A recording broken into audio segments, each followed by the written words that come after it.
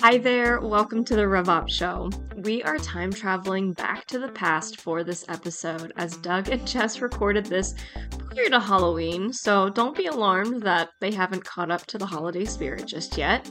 So what can you expect today? The discussion revolves around mistakes with setting up analytics, reports, and dashboards. Doug and Jess get into the issues with having too much data to look at and how to get better aligned on the data you are looking at as a team. So let's roll into that intro music and get started.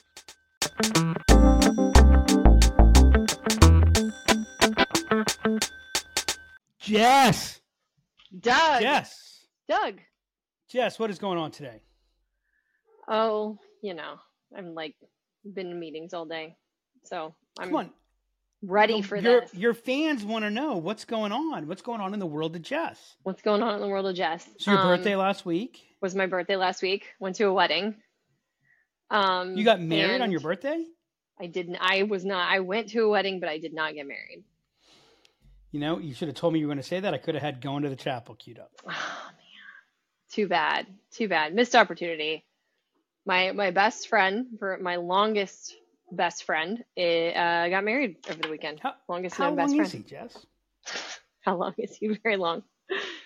Yeah. How long is your average friend? How long is my average friend? Oh, yeah, we're not doing this.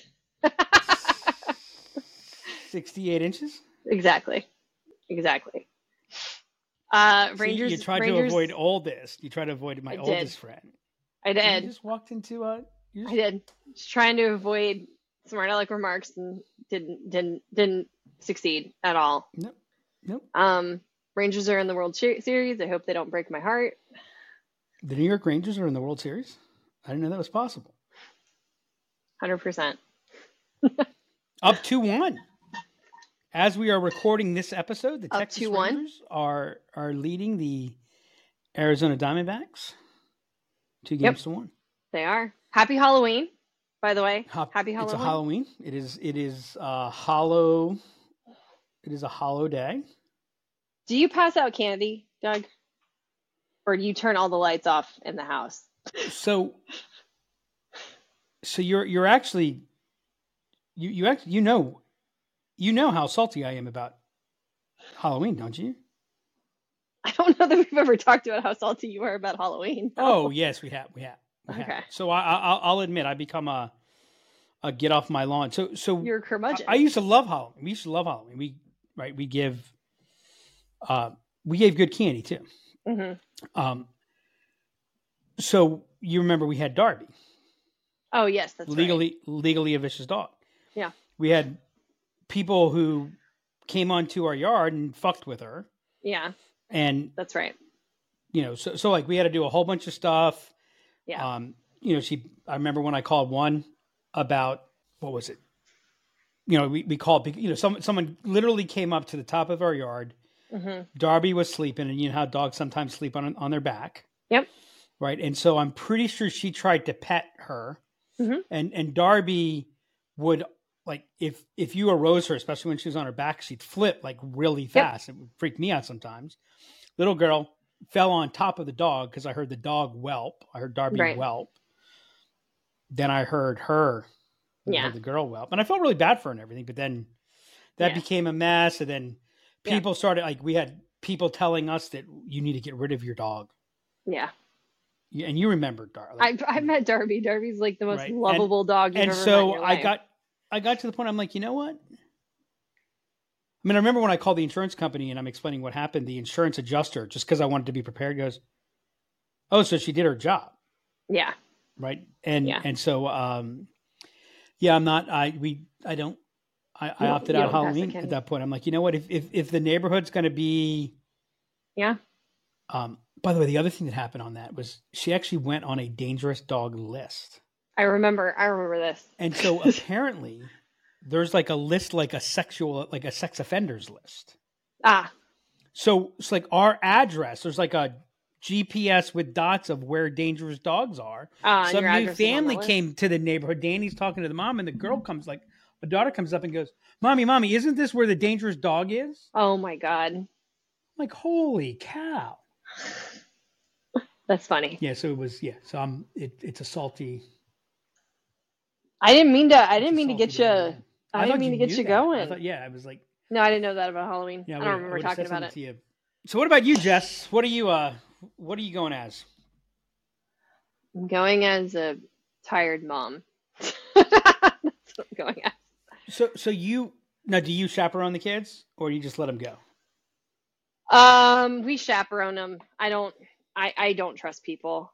So yeah, that's the part of me that's real paranoid. Do you trust? Are you worried that like they're going to put razor blades in their candy or something? Exactly. That's what I'm worried. I have an unreasonable fear that somebody's going to, maybe reasonable, who knows, that somebody's going to take them. So no, I chaperone them. So like, depending upon the day, are there days that you wouldn't chaperone them? Exactly. No. Do you remember do you know the short story, old short story, The Ransom of Red Chief? No. So these people kidnap this kid, this rambunctious kid, and to try to ransom him. And the kid's obviously, is a terror throughout everything and goes through this process, and it finishes with the kidnappers offering to pay a ransom if the parents will take him back. Yeah. Yeah. There are some days I feel like that's a possibility. So you chaperone them. So do you chaperone them, or does husband chaperone them? So Juan's probably gonna take him. Now does Juan get in costume? No. Or is he just going as an exhausted dad? Juan. So Halloween is not his thing. Like, he's fine with it, but I've never actually seen him get into costume other than like me forcing him to. Also have to go in costume. I agree. I'm going to talk to him about this when he gets home. And it actually wouldn't be hard for him. No. Does he have like a long coat that you might wear over a suit, something like that? Yeah, probably. So he could just wear that without putting his arms in there and his lightsaber. That's true. Yeah, you know what? That would problem be solved. He would probably be all about that. He would probably be all about that because he'd get to bring his lightsaber. Be about and that. Oh my god. Oh my god. Does he do that when he moves it around? When he takes it out, does he make the sound? It makes sound effects. It makes sound effects when you the ones that we have. They make sound when you move them. Oh, that's no fun if you don't make the sound. Okay, well, I'm sorry, but we have fancy ones. I don't know what to tell you. What's Juan's take on Spaceballs? Oh, he loves Spaceballs. Yeah, it's just hilarious. Does he do the ring? Saber? Oh yeah, I remember that now. I was gonna say I don't remember that part, but yes, I do. Yes, he's done that before. And so, what are the girls going as? So Isabella's going as a Day of the Dead dancer. I don't know where the hell this came from. This was all. I mean, I collect dolls, but like this was all her idea. Jerry Garcia, someone who dances with Jerry Garcia. Sure. Or dance with Jerry Garcia. Sure. Yeah. 100%. Or Coco, if you've seen the movie Coco. So she's going as like that. And then that I know nothing about Day of the Dead. I know you do. And the other reference you're not going to get at all because you don't have little kids. My younger one is going as a character from the Disney movie The Descendants. She's going as Audrey and Audrey's the bad guy, but Audrey also wears pink. So, and she gets to wear a wig. I thought the bad guys wore black. I thought that's what the kids thought. Or they drove black cars. They drove black cars. That's what Isabella thought. She thought you were a bad guy because you drove a black car. That was Isabella. So that's what they're going as. So neither of them going as Taylor Swift. No, actually, now that you bring that up, I'm shocked that Isabella's not going as Taylor Swift. Now that you say that. Anybody going as Taylor Swift's boyfriend? No, that's really a missed opportunity. Like, Juan could have gone as Travis Kelce and Isabella could have gone as Taylor Swift. Man, I'm disappointed. I'm like really disappointed in this. What would you have? Afternoon Delight playing in the background? That would be horrible. You can't oh my God, what is wrong with you? You can't have dad go as Travis Kelce and daughter go as Taylor Swift. That's not me. Oh my God. I don't know, Jess. We've gone to a place. I think we need to keep you from getting in any more trouble than you've already gotten into. Jesus. You're the one who brought that up. Okay. Wow. You can't blame me. Okay. Anyway. Speaking of Taylor's boyfriend, I actually laughed at an insurance commercial the other week. Did you see I saw that he was in it. Yeah. Well, do you see that that they were telling it was an Allstate? I think Allstate is what they do, or State Farm or whatever. I can't. I mean, who cares what the company is? The whole with Patrick Mahomes, and the theme of the campaign right now is combining your auto and home insurance. So it was Mahomes, and that Kelsey should change his name to Auto. Okay.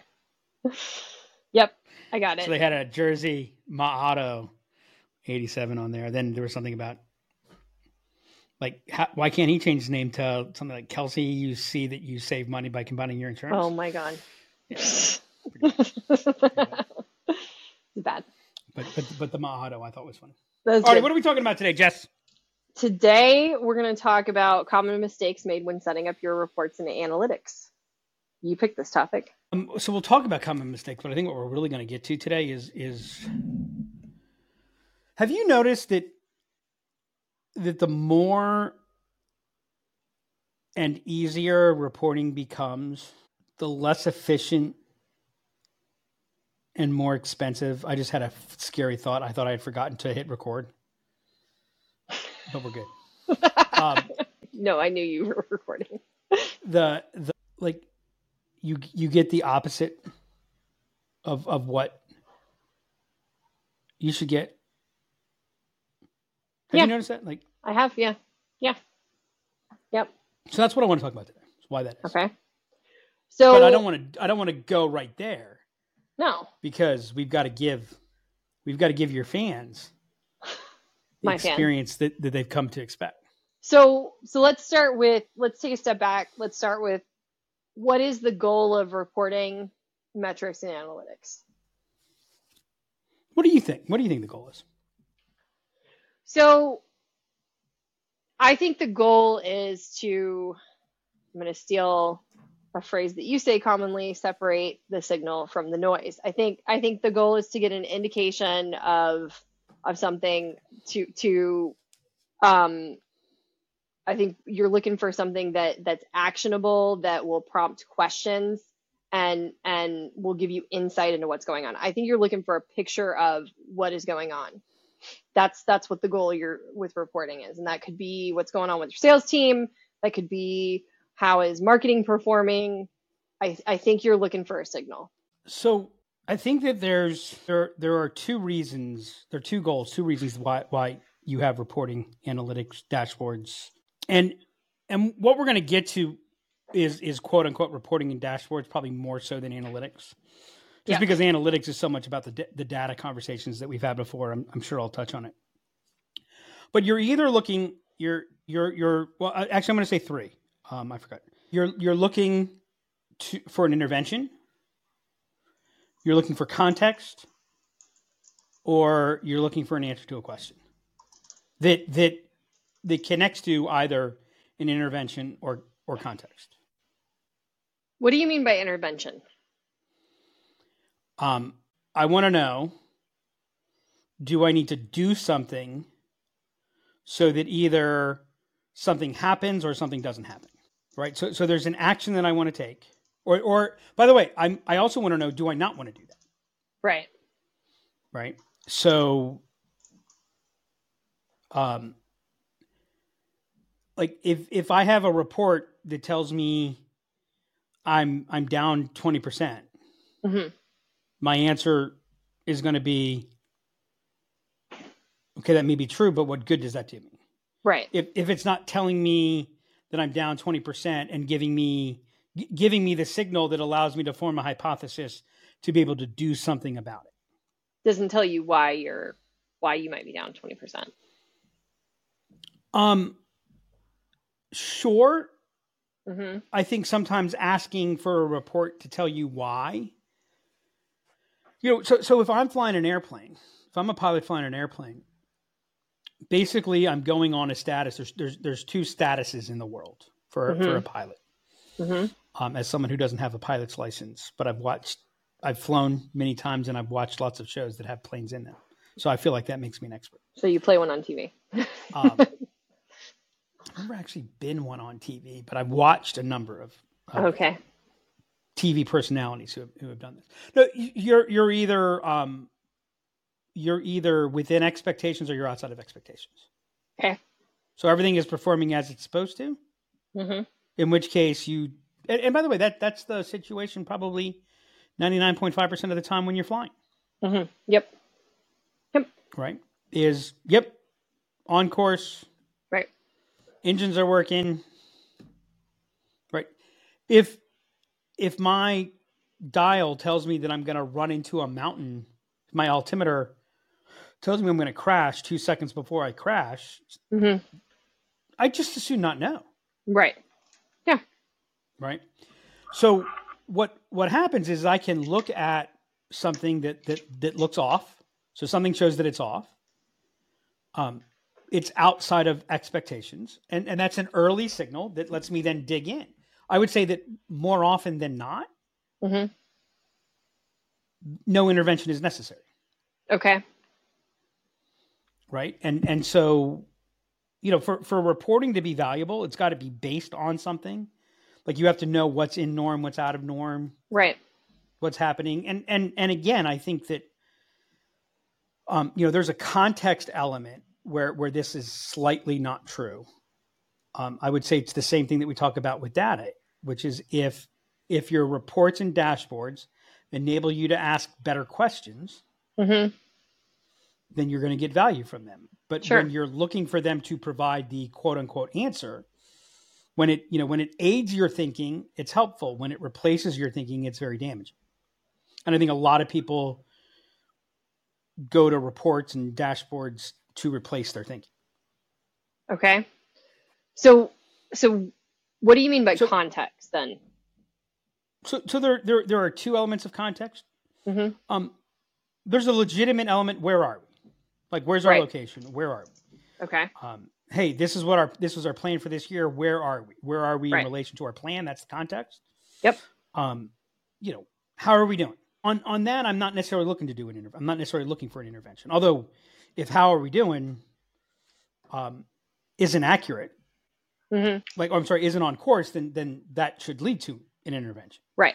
Sure. But an example could be our operations team needs to know how many engineers are going to be used in something. So how is that progressing? Are our projects being completed in the time and parameters that we expect? So a good dashboard, a good report provides some GPS functionality. It in essence helps create the context to manage those other interventions. And then when you say answer to a question, like what?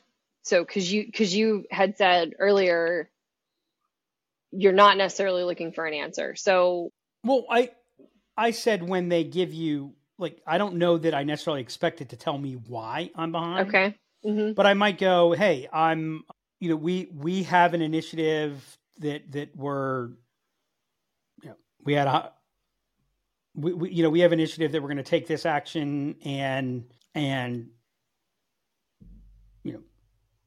by adding additional meetings, it will give us time to dig deeper, which will enable us to increase average sale and increase our close rate. Mm-hmm. Just right. So I'm going to have questions as we go through that. Sure. I might look at, maybe I want to know when the situation looks like this, what do we look like? So one of the problems with a lot of reporting is reporting left to its own reports averages. And one of the problems with averages is they hide a lot of the truth. So averages are factually correct and oftentimes completely wrong. Yep. Right. On average, if I've got 1 foot in a boiling hot pot of water and 1 foot in an ice bucket, on average, I'm fine.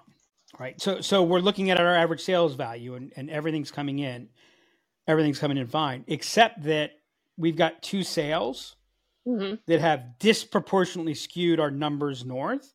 Right. So the reality is there's really a degradation of average sale value that's happening.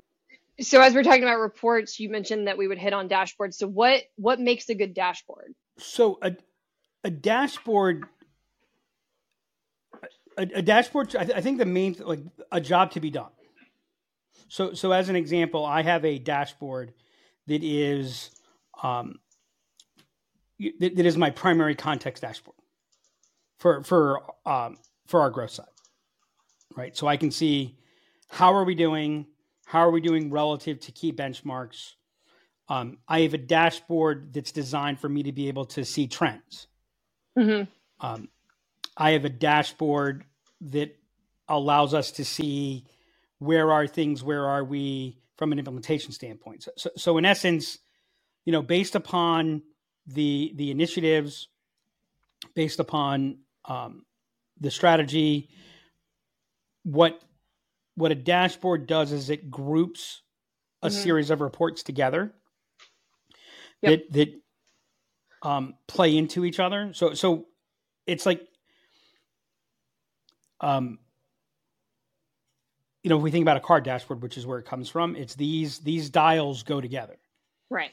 And so there's so every dashboard should have a very clear purpose. And do you think I know we're going to get to common mistakes, but do you think that that's a step that gets skipped frequently when you see dashboards being developed? Yes. Frequently, if I would say it's far more the exception that it's done than it is the rule. Do you think it's just because people are like, I like this report, I like that report, we're going to put them together? Or I think that answering why is a really hard question, and so it takes thinking, and if you use data correctly, if you use metrics correctly, they give you greater clarity and less certainty. What do you mean by that? So a good report, and if you look at BI, and by the way, I had my brother yelling in my head as I was about to say something, so I was changing what I was saying as I heard my brother yelling, who has a BI company. Yeah. And it's like, I think we've talked about this with forecasting, right? A lot of people, my favorite thing is people reach out to us regularly, and one of their primary motivators is our forecasting isn't accurate. We need to improve our forecasting. And the reason that their forecasting isn't accurate, like my favorite, we need to improve our forecasting so we can report to the board. Yeah. It's like, well, what they really want to report to the board is that everything's fine, because they don't want the board to yell at them. And it's like, sure. Okay, well, actually your forecast is, the fact that you're showing that you've got a 90% gap, that's actually probably pretty accurate. Right. I'm exaggerating for fun here a little bit. So, why do so many new reports get created? Why do so many dashboards get created? We're going to hit on this in a minute. It's because, sometimes I have a question that's just kind of like a wild hair. I'm curious about something, and then all of a sudden we make that a report or a dashboard, or, sometimes we want to know something just because we want to know it, and then now we feel like I have an answer. And that answer creates certainty. Whereas, there's no such thing as an accurate forecast. Forecasting by definition is probabilistic. Yep. But if I say there's a 95% chance of this, this is 95% accurate, we all want to go, oh, okay, well, this is a done deal. Right. Except 1 out of 20 times. So think of it this way. I was telling somebody that I think there's a 2 in 3 chance we win this one. It's like, oh, I feel great about that. I feel much better about that. I'm like, okay, I definitely feel confident about it, but it means every 3 situations we have like this, I'm going to lose. It doesn't go the way, like I'm predicting we're going to win the business, where I wouldn't continue to be working it. Right. But 1 out of 3 times my prediction is going to be wrong. Right. Yep. So I think that So what this does is it gives me, like, a good reporting mechanism creates clarity because it helps to isolate, it curates. The thing is, when you measure too much, I actually think it's worse than not measuring enough. I didn't used to think that, and I don't know that I'm ready to firmly commit to that statement, but So why do you feel that way? Why do you feel like measuring too much is worse? So you're not supposed to ask me questions that I haven't thought about. So it goes back to signal versus noise. Mm-hmm. Let's say I have 5 different schemas that are all effective. Okay. But they all get to where they get to on a different path. Mm-hmm. If I try to use all 5 of those, like, have you ever looked at, they show the, hurricanes coming. They show the American model, the European model. Yep. Right. Now, because they isolate it the way that they do, that we misread it for certainty purposes. Right. Right. And all you have to know for that is look at, Hurricane Otis that hit Acapulco. Right. That like a day before was predicted to be a tropical storm and turned into a Category 5 hurricane. Right. Right. Wow, this stuff is complex. Yeah. So as you're watching so much, where do you go? Yeah. It's like if I were coaching you and I said, okay, Jess, what I need you to do is this, and then be careful about this. But then when you're using your tone, I need to do this, and then make sure you look up and don't hunch over and right. So it's like, I can't manage that. Right. And then I think you have another element where, far too often data and metrics are like a lamppost is for a drunk. Mm-hmm. Used for support far more than for illumination. Right. So what ends up happening is we put together, my favorite thing is people say you should be data driven. You should, when you're advising your clients, you should lead with data. Mm-hmm. Right. And so I always like to say to those people, I'm like, so the question is, I need to lead off with, so what does the data tell us? Right. Right. So you're asking me, what does the data tell us? And you know what the honest answer to that question is? I don't know. What would you like the data to tell you? Oh, okay. Right. Because I can put together the data in all number of ways. Yep. And so like the biggest value of metrics, I think, are surprises. What's the unexpected? As a matter of fact, we just, we're getting ready to launch a new page. Vic was saying to me today, she's always reticent to ask a lot of people for their opinion because everyone's got one. Yeah. Right? And I said, oh, I agree with you. Right. Yeah. But here's how you manage that. Mm-hmm. Right. I don't really care what they're like. I'm asking everyone for their feedback. Right. But I don't really care what their feedback is. That doesn't mean I don't care what their feedback is. What it means is there were lots of choices that were made. Yeah. Right? There is no perfect answer. What I wanted to find out is, as we started getting broad feedback from a broader group of people, did we get any what feedback surprised us? What feedback did we not expect? Okay. Yeah. Or what hit something that we were specifically concerned about? Right. Okay. Yeah. Right. So I'm not looking at it in the broad sense of the beginning. And so it's kind of like, if I were to take a look at everyone's opinion, this is kind of what happened. Actually, I'm getting to why measuring too much is bad. Yeah. It's like trying to listen to everyone's opinion, which means, well, okay, if I want to make Jess happy, then what Drew said, right. Drew's not going to like that, but then here, and yeah. Right. It's like, okay, no, what, the other thing to realize is when you're looking at a report, when you're looking at a dashboard, when you're looking on, unless you're looking at lagging indicators, right? Like how much revenue did we do this month? Right. Right. That is reality. That's how much revenue we did this month. Yeah, sure. It doesn't necessarily do you a lot of good after that, other than maybe I know, do I have enough to pay the bills? Right. Exactly. But everything else is not reality. So what does the pipeline look like? Mm-hmm. That's not reality. Right. It's a model. Mm-hmm. It's a map. Mm-hmm. It's an estimation. Over time, it can even be a really good estimation, mm-hmm. but it's still not reality. Right. And the place where you get yourself into trouble, and it's really easy to get yourself into trouble, is, it's the Mark Twain quote. It's not what you don't know that'll hurt you. It's what you think you know that ain't so. Right. And so then the other thing that happens with metrics is we start thinking that it's the numbers that matter. Let's move Right. the metric. And what Yep. happens when we start managing by numbers is we separate that from complexity. We separate that from complex ecosystems. We isolate rather than integrate.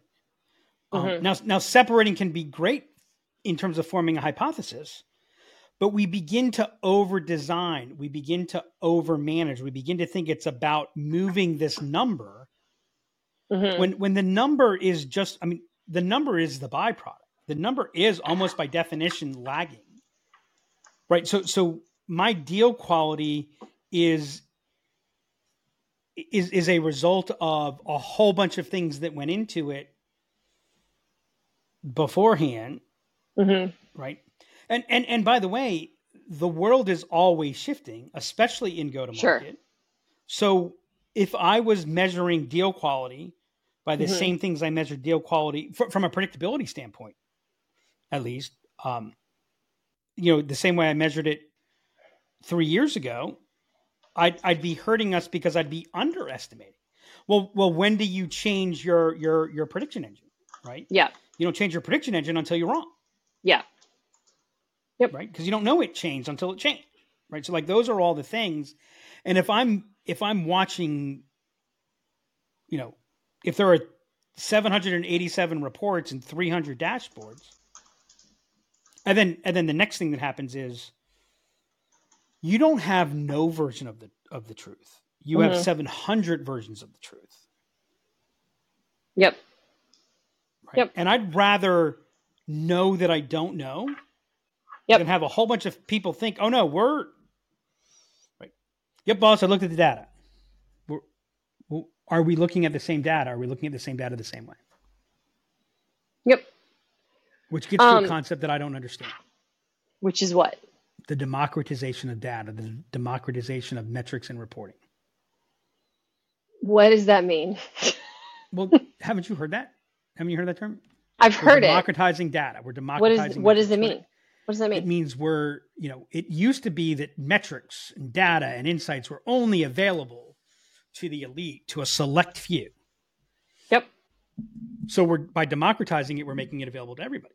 And it's a battle cry of a whole lot of orgs, right? Mm-hmm. You're a salesperson. Why shouldn't you be able to create your own? I'll tell you why. Because it's not your job. I was going to say you're triggering me so many places.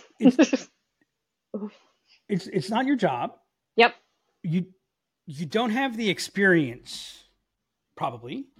Yep. Now, does that mean I don't think a salesperson should be able to create some reports that matter for them? Yeah, I probably do. Mm-hmm. But I know some salespeople, we talk about they only spend a third of their time actually selling.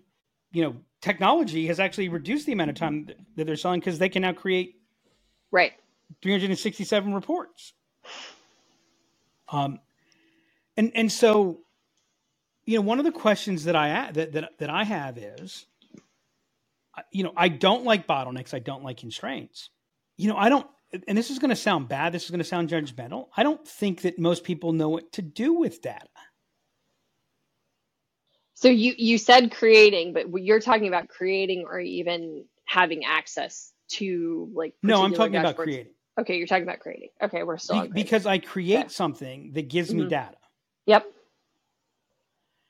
And the difficulty with that is now I have all this data. Well, every time I look at data, I don't think humans are built to be good with data. No. Because every time we look at data is an impulse. Meaning I have the impulse to do something with it? No, it gives me an impulse. It's a stimulus. Data is a stimulus. Okay. Sorry, data is a stimulus. Okay. So if I give you a stimulus, if I say, look at this. Yeah. Yeah. You're going to look for something to do. Yeah. When I was managing people's money, which was very data driven, when I was coaching baseball, which was very data driven, we get a whole new set of data and it's like, okay, what do we got to do? Right. And the hardest thing was, what we have to do? Nothing. Nothing. Yeah. It goes back to, one of the first conversations. I think this is actually the time that you said, this is where I want to work. I think this is when you decided you wanted to work here. Yep. Our first 90-day review. And I said, Jess, I got some really good news for you. And you're like, oh, what's that? Because you weren't expecting any good news because we hadn't seen anything good happen yet. And I said, well, the good news is we haven't gotten a single conversion, a single response to any of the content that we've created so far. So I can tell you with a very high degree of certainty, we're barking up the wrong tree. Yep. Right. We are biologically programmed to do. We're adders. Yep. And as we add and add and add, we just create more and more complication. We create complexity for the sake of complexity.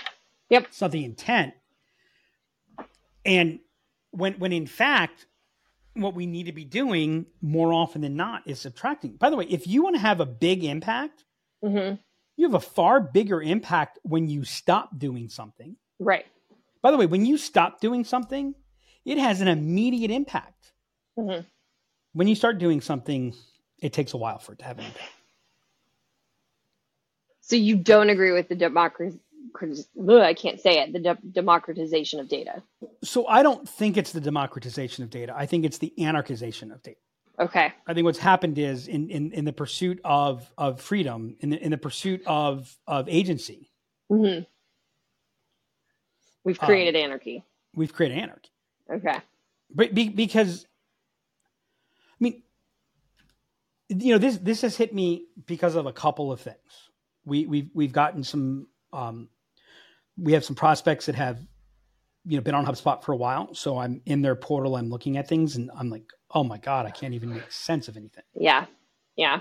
And I looked at some portals that we've been managing over the course of 4, 5, 6 years. And I'm like, yeah. And it's like Bob clones that dashboard and creates a very similar one, but different. And like, that's just one of the issues. We're looking at one portal and they've got like they have 3 dashboards that all have the same name. Yeah. But all have different, which by the way, I'm surprised is you're allowed to do that, but same. And they all have different reports. Yeah. And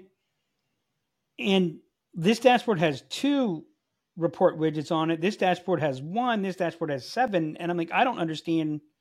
And one dashboard has visits, call activity. Yep. And I forget. And I'm like, what do these things have to do with each other? Yep. Yep. And then, so it's like, I remember when we started doing on the marketing side, and man, I loved marketing automation because we could measure everything. Right.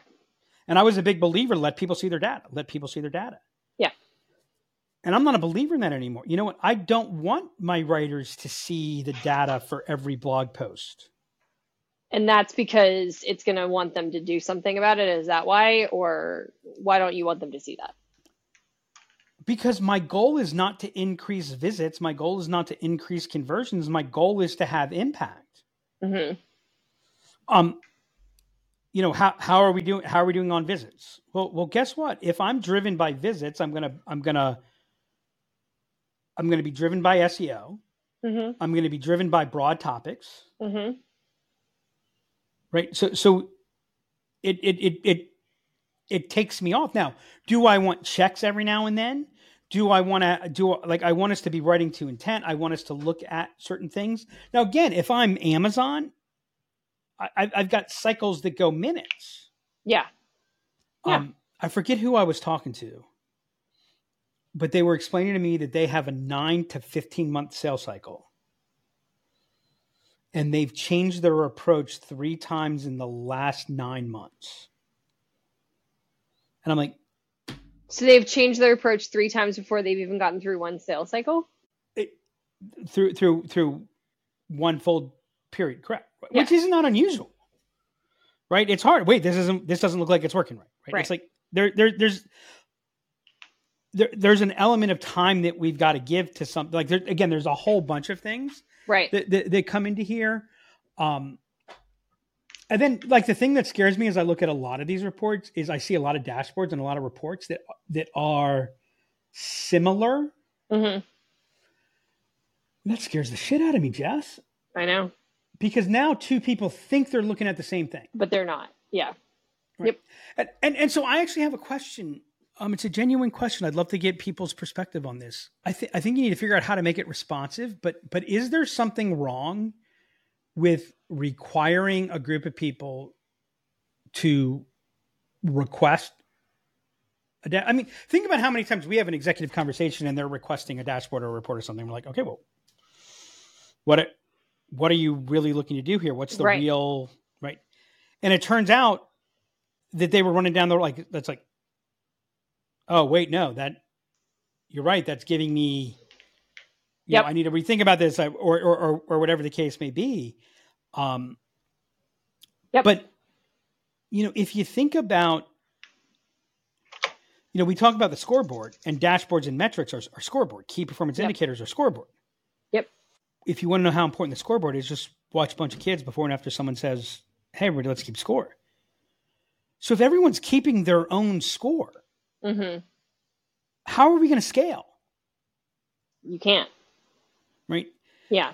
You know, one of my favorite quotes on mastery, I think at least I saw it was attributed to Bruce Lee. And he said, I do not fear the man who knows 2,000 kicks. I fear the man who knows one kick and has done them 2,000 times. So rather than this whole spraying out of dashboards, the company we were talking to yesterday have, I saw as he was showing us 50 of 50 dashboards used. I'm like, do they really need 50 dashboards? Do they really need 50 dashboards? No. And so what's the cost of those 50 dashboards, right? When's the last time, like we want to do, like one of the things we try to do is dashboard audits and report audits. We're doing that with that company that you're talking about right now. But again, because there's no genesis of where this got created. It got created by 17 people. Yeah. And that's if you're the lucky, problem it's we're only having. 17 people. Yeah. Why did you do that? But it was created by 45 people, and 2/3 of those 45 people aren't there anymore. Right. Exactly. Yep. And so I'm just seeing that like it just creates a whole lot more noise. It's the antithesis of alignment. So yeah, that's where I think reporting and dashboards go wrong. They suck up more time.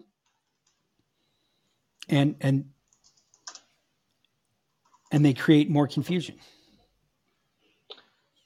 All right. So how do you get the most out of your reports and dashboards? We talked about what not to do. I think we hit on several common mistakes, but how do you get the most out of your reports and dashboards? You need to have, I mean, they come from strategy, right? Which again, not from the strategic plan, they come from the strategy. Right. There's a strong hypothesis or job. There's either a hypothesis that's supporting the reports, or there's a job for the dashboard. And by the way, when I look at when I look at our sales overview dashboard on an ongoing basis, I do ask the question, okay, this is supposed to give me a good, accurate, quick picture of how we doing? And so then is it still giving me that? I also think that once you get to a certain number, I don't know what that number is, but if you're going to add something, you got to take something out. It's matter like what you're probably in a good place if most companies are probably in a good place that for any report they add, 2 need to be subtracted. Oh, that's interesting. You know, if I need to know 300 things, to know what's going on, I need to find something else to do. Now, by the way, I might not need to know. Like there might be 300 things that need to be known, but right? In the but same you don't way need that to know we all define 3 objectives, etc., that needs to cascade down. Right.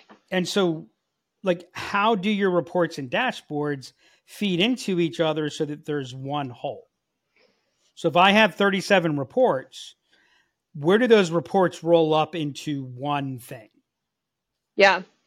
And I want to add to what you said around defining what your dashboard what you want your dashboard to do, I also think you need to define who is that dashboard for? Who's the audience? Is that for an executive? Is that for a manager? Is that for a sales rep? Because those are all three totally different audiences that might need to see some of the same reports, but certainly different dashboards.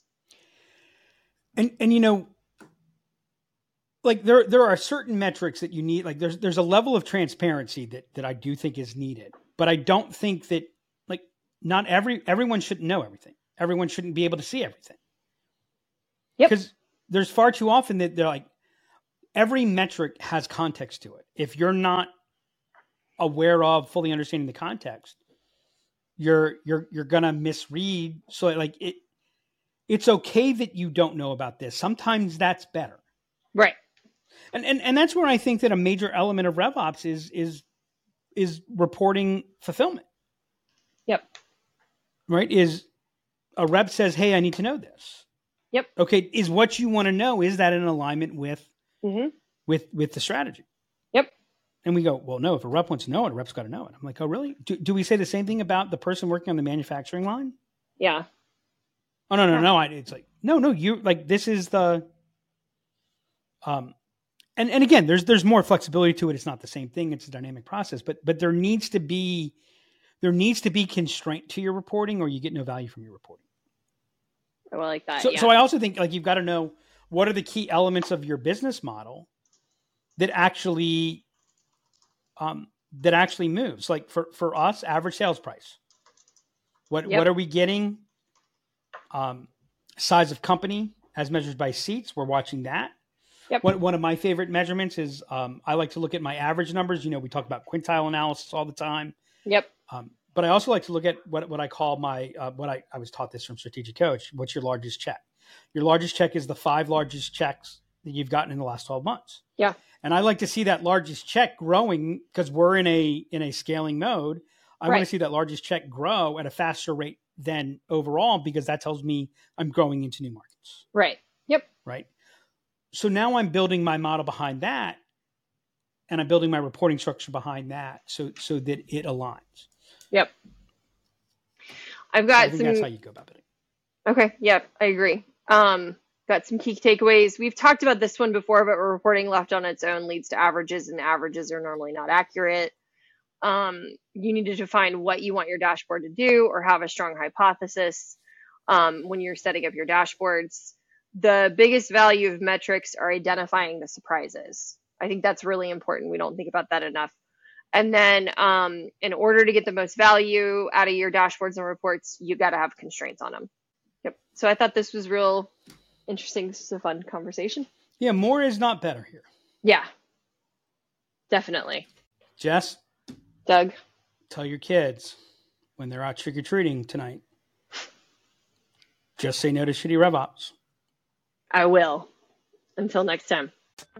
That's a wrap on this episode of the RevOps Show. I'm always a fan of the take presented here that your data shouldn't be giving you answers, but rather should be giving you information to ask more questions and to help guide future decisions. Data from the past will not tell you what's going to happen in the future. Use it more as a guide. If you enjoyed this episode, please make sure to go subscribe on Spotify or Apple Podcasts or wherever you happen to listen to us. We'd really appreciate it if you left us a review and shared our episode.